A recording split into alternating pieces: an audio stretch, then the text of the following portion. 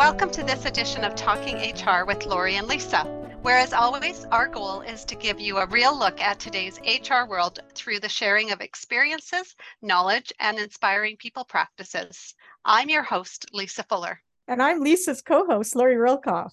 It's our pleasure to spend this time with our first guest of 2023, Cheryl Otto. Cheryl is the CEO and founder of Ounce of Prevention Solutions, OOPS, and Workplace Investigator Network, WIN. And she's a happily retired lawyer and one of the pioneers of workplace investigators in Canada. She has conducted hundreds of investigations, consulted on numerous high-profile cases, and has trained over 1,000 investigators in her 25-plus-year career.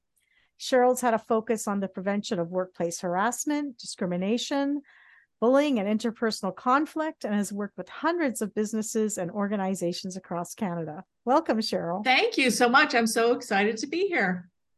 So what a topic to start off our new year, workplace investigations. I'm actually really interested in this topic, having participated in various ways in investigations over the years. And I would like to start off with the first question, because I remember back in 2013, when the WorkSafe BC policies on bullying and harassment came into effect. And that really kickstarted a lot of investigations in workplaces. And now there's been sort of a focus on equality and diversity and in our society and culture. Have you seen a change in the issues that have been in the center of workplace investigations? Well, because I've been around a long time, yes, I have seen some changes. And I think the changes go along with what is happening in society. So when I first started way back when, it was a lot to do with sexual harassment.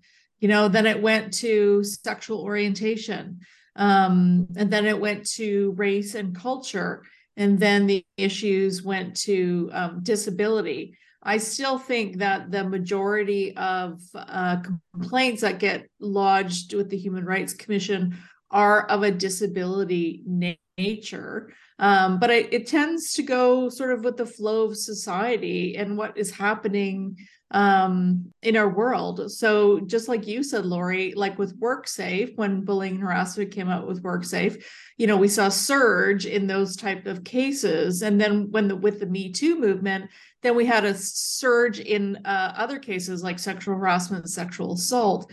So I think it just sort of goes with, what's happening in our world at any given time. I think that's the important information for employers to recognize that, there are different times that different things are highlighted, and it's important to be aware of all of that. And having a respectful workplace is so important. And I think most employers now know that we need like no bullying and harassment policies in our workplace to address those situations. But do you have any recommendations for employers on how they can address creating a respectful workplace culture if they don't know how to do that? Well, it's a big project, so be prepared for it to take time. And if you hire an external consultant, it may take some money. But if you're talking about changing your culture in your organization, that's a big feat, right? So you want to make sure that you're going to do it right and that you have the right objectives and the right goals in mind. So it's a lot of work to be able to do that. It all starts at the top, right? So your top person has to have everyone buy into, what is a respectful workplace? What does that look like? And how are we going to achieve that? And there's many levels to that in the sense of, are we engaging our people? Are we paying them right? Do we have a good environment for them? What does that look like? That all goes to creating a respectful workplace, as well as if someone makes a complaint, are we dealing with it? And are we dealing with it in a timely and efficient manner so that the parties are going to feel that the issues have been resolved. So Cheryl, I'd just like to step back for a minute because I think we, jumped into the, the changes that we've seen. But how did you get into this type of work? Because you started off as a lawyer. Yes, well, I started off as a lawyer, and just to be honest, I really didn't like it. So I thought, there's got to be something better, right? And so I had a university roommate of mine who was doing this kind of work in Toronto right out of law school. And so I connected with her and said, hey, I want to do what you're doing. And, the rest is kind of history. So I've been doing this for this year is like 27 years. So, but I got into it because I thought there's got to be a better way than litigation to deal with matters that we're dealing with in the workplace that involve human beings, right? And something, a process that can not take a year, 5 years, whatever the case is, and cost thousands of dollars before we get some kind of resolution. There's, my whole thought was there's got to be a better way. Can you share a little bit about sort of your recommendations on that process?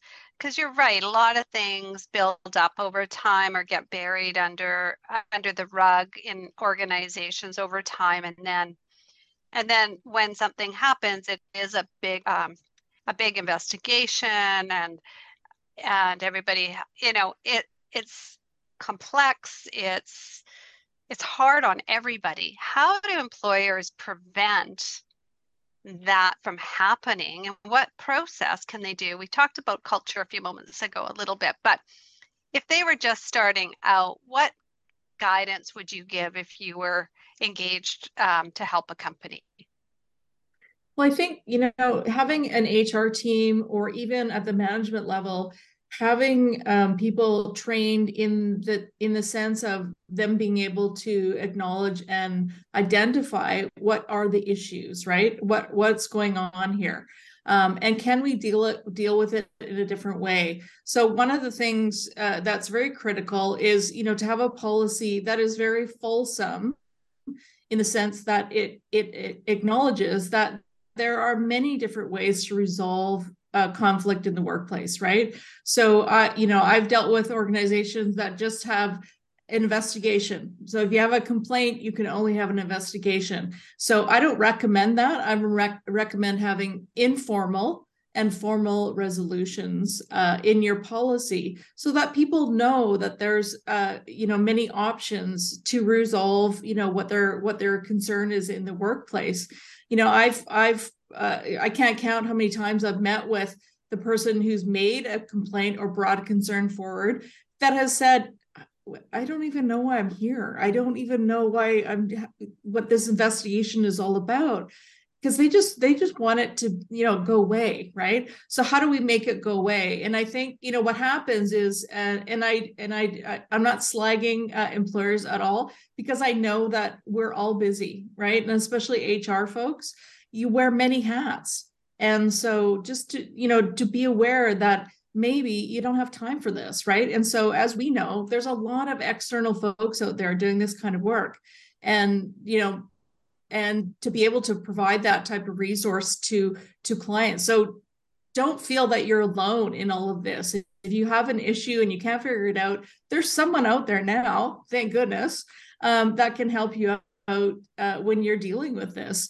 But always, looking at the situation from the standpoint of, how can we resolve this? One of the biggest and most important questions to ask a person who's coming to your office or sending an email or whatever is to ask them, what is it that they want to see happen? How is this situation going to be resolved to their satisfaction, so they can come to work and feel okay and feel safe? And, that always gives some really, usually some really good tips on how we might resolve this, right? And there's many ways to resolve it. So we can have, we could do some coaching as HR. So we could coach the person, have a conversation with the other person. We could do some informal mediation. We could do some formal mediation. We could do a facilitated conversation. We might want to do a workplace assessment or environmental audit if what this person's saying, maybe has a broader impact. So, we like to refer to this as the continuum of resolution. So have we looked at all the things that we can try and resolve the issues with? So Cheryl, how can an employer determine when an investigation is actually warranted? Well, according to WorkSafe BC, they're always warranted. So, but I think that, like WorkSafe BC just wants to make sure that employers are looking into situations, right?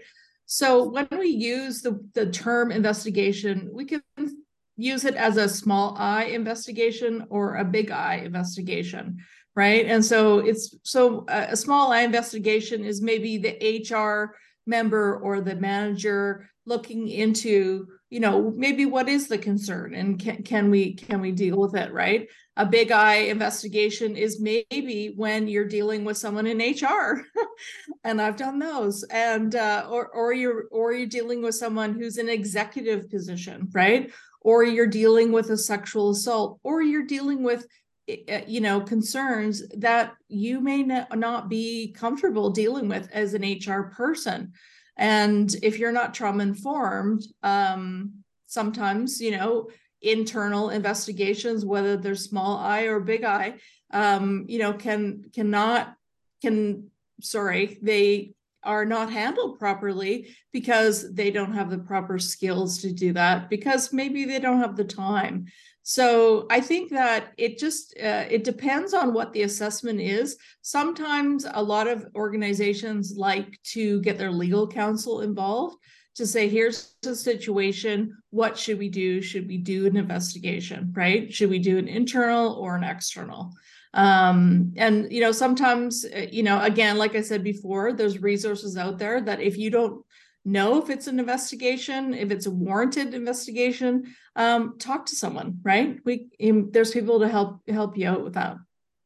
I think that's really wise advice as well, because it is a very specific skill set, and to do an investigation that protects confidentiality, gets to all the information needed to properly assess whether bullying and harassment, for example, is warranted or not warranted, takes a skill set, and there's a certain process to follow. So I'm really supportive of engaging external resources that have that expertise from an organization. It also helps keep everybody internal to be in a neutral position as well.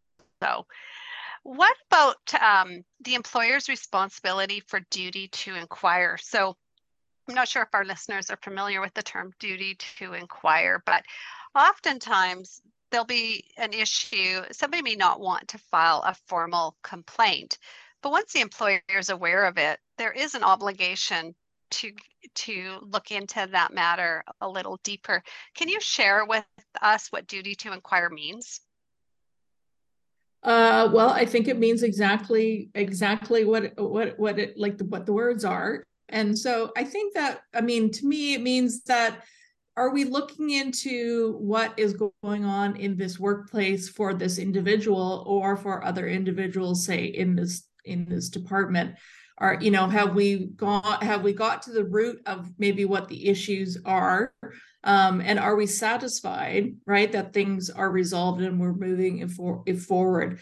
The duty to inquire can also lend itself to looking at the mental health of folks, right? So if someone is coming in to your office and is saying something is happening in their workplace, and it just doesn't really you don't really know what's going on. I mean, if your spidey sense says, okay, something's missing here, I'm not really getting the whole story, right? And I think it's really important to remember that when people come to your office, or we live in this hybrid world, so it's maybe not your office, maybe your Zoom screen, or your phone, is that, people usually come forward because they want help. They want things to change, right? They want some type of resolution to happen. And so I think a conversation, with this person to understand, why they're coming forward and what is it that they would like to see out of this. From that, your duty can expand in the sense of, maybe talking to other people or looking at whatever, maybe some documents, whatever the case is, to ensure that as an employer, you're doing your due diligence to make sure that we're going to try and make this workplace, a safe and respectful workplace, for the employees. So it's just going as far as you feel comfortable, in the sense of, can you say that you've done due diligence for the employer in regard to this particular circumstance? Cheryl, one of the questions that often pops up for investigations is whether employers have to investigate anonymous complaints. Can you talk about that for our listeners? Well, as a happily retired lawyer, I'll have to say the answer is it depends.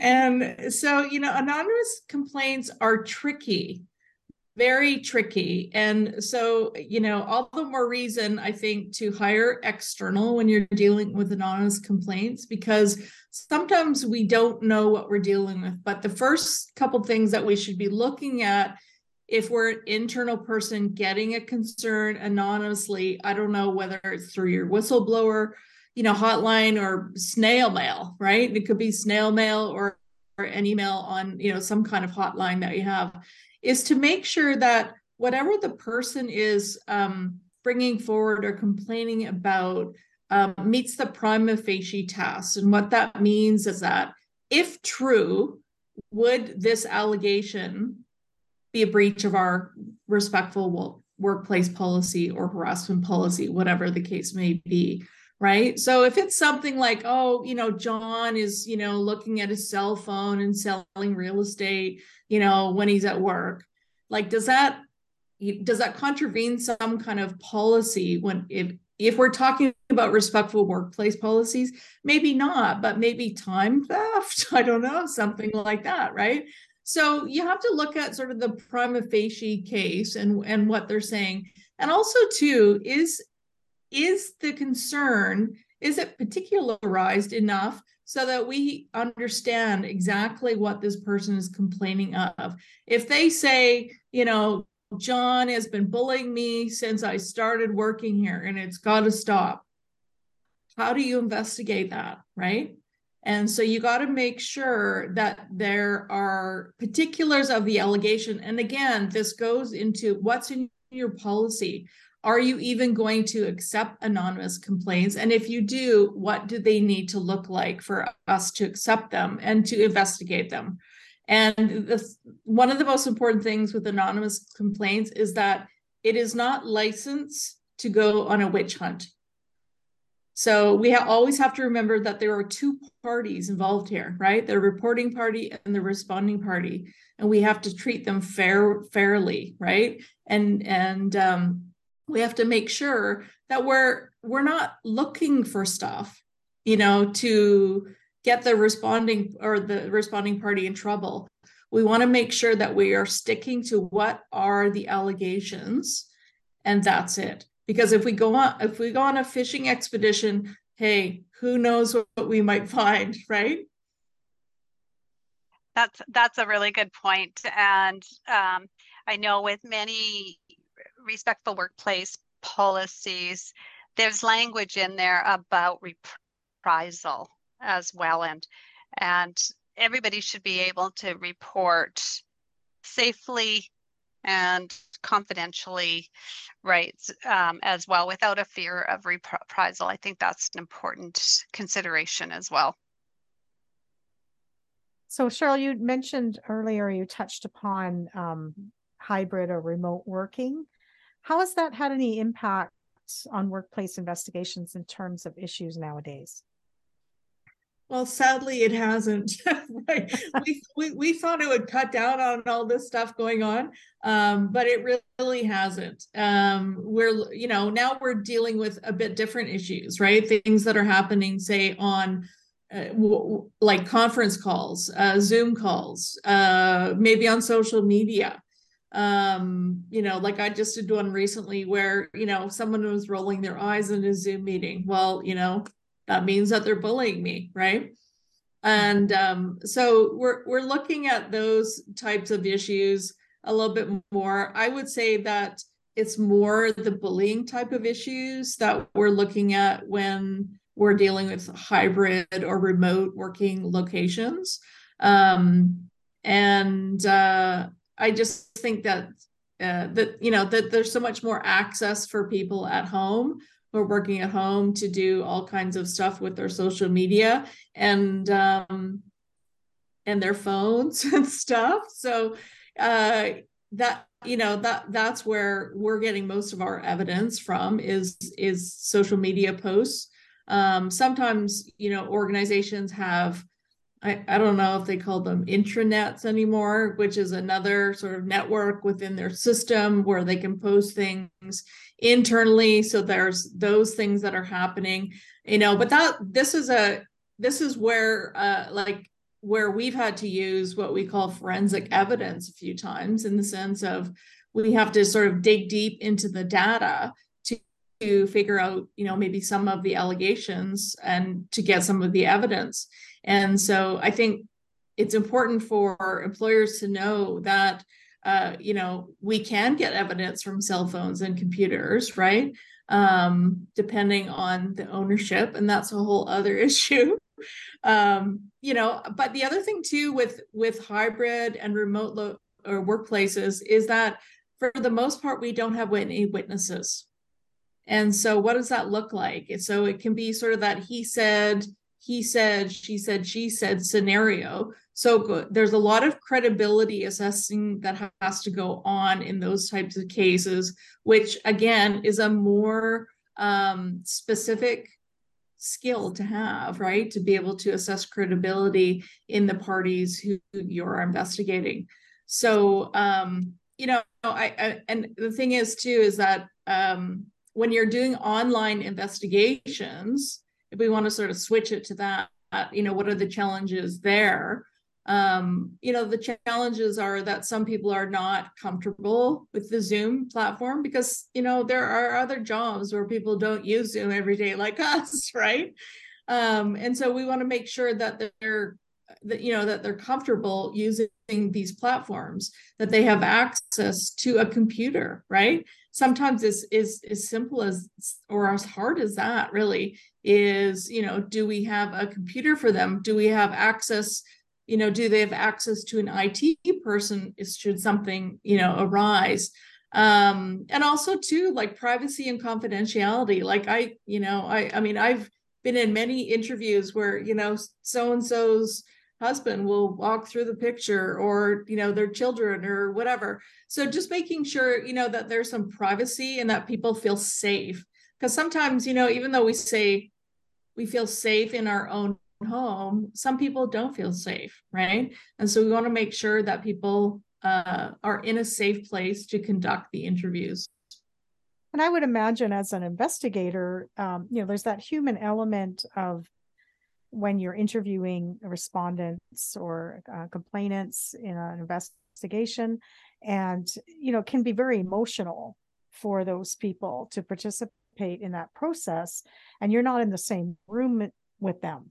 You're doing this remotely. I imagine that's a challenge for yourself as an investigator as well. Well, I think it's all about sort of the preparation for these types of interviews. So for me, I always like to have sort of a pre-meeting, with the parties to say, here's who I am, here's what we're going to be doing tomorrow or the next day. And just have a little sort of kind of like a meet and greet.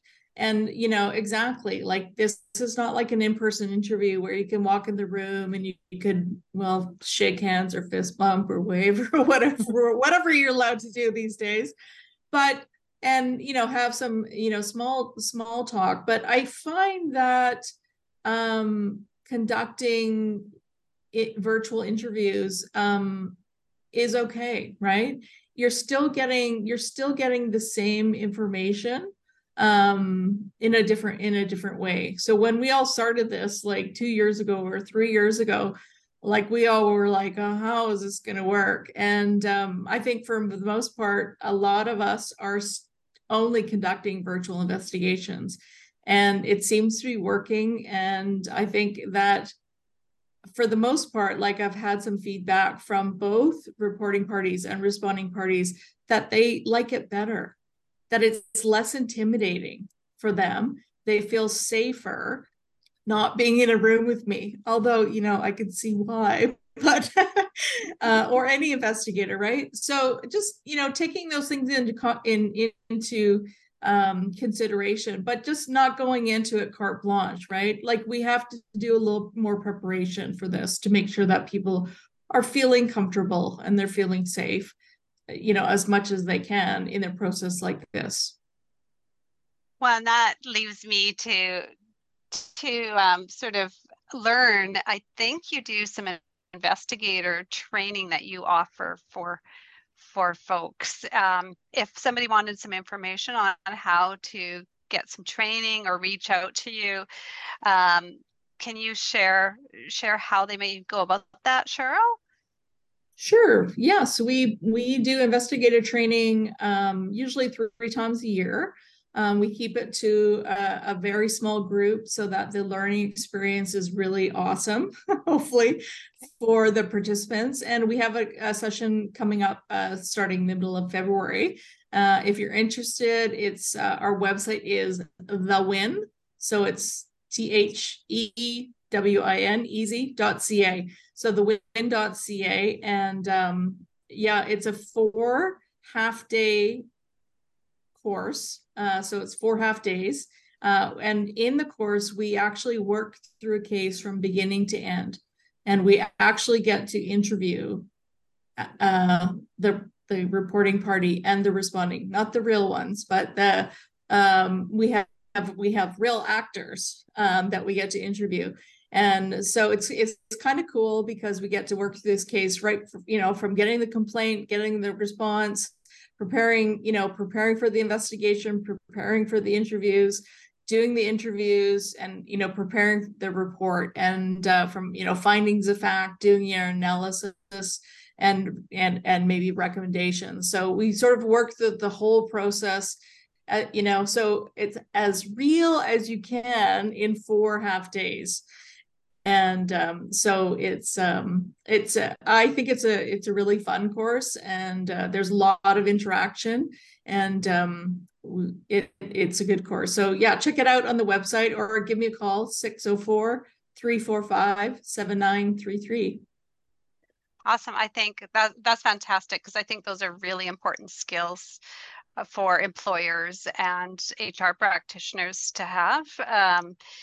So thank you for sharing that. And I know you've also have a LinkedIn, so encourage our listeners to go to your LinkedIn. You've had a couple of good articles recently, which I'll just leave that tidbit for the audience, as I've read on your LinkedIn posts recently. So this has been a really, really valuable conversation, Cheryl, and we appreciate your time and commitment to help our teams and our listeners and organizations really understand the importance of creating a culture of respectful workplaces and how they can support the process should the need arise.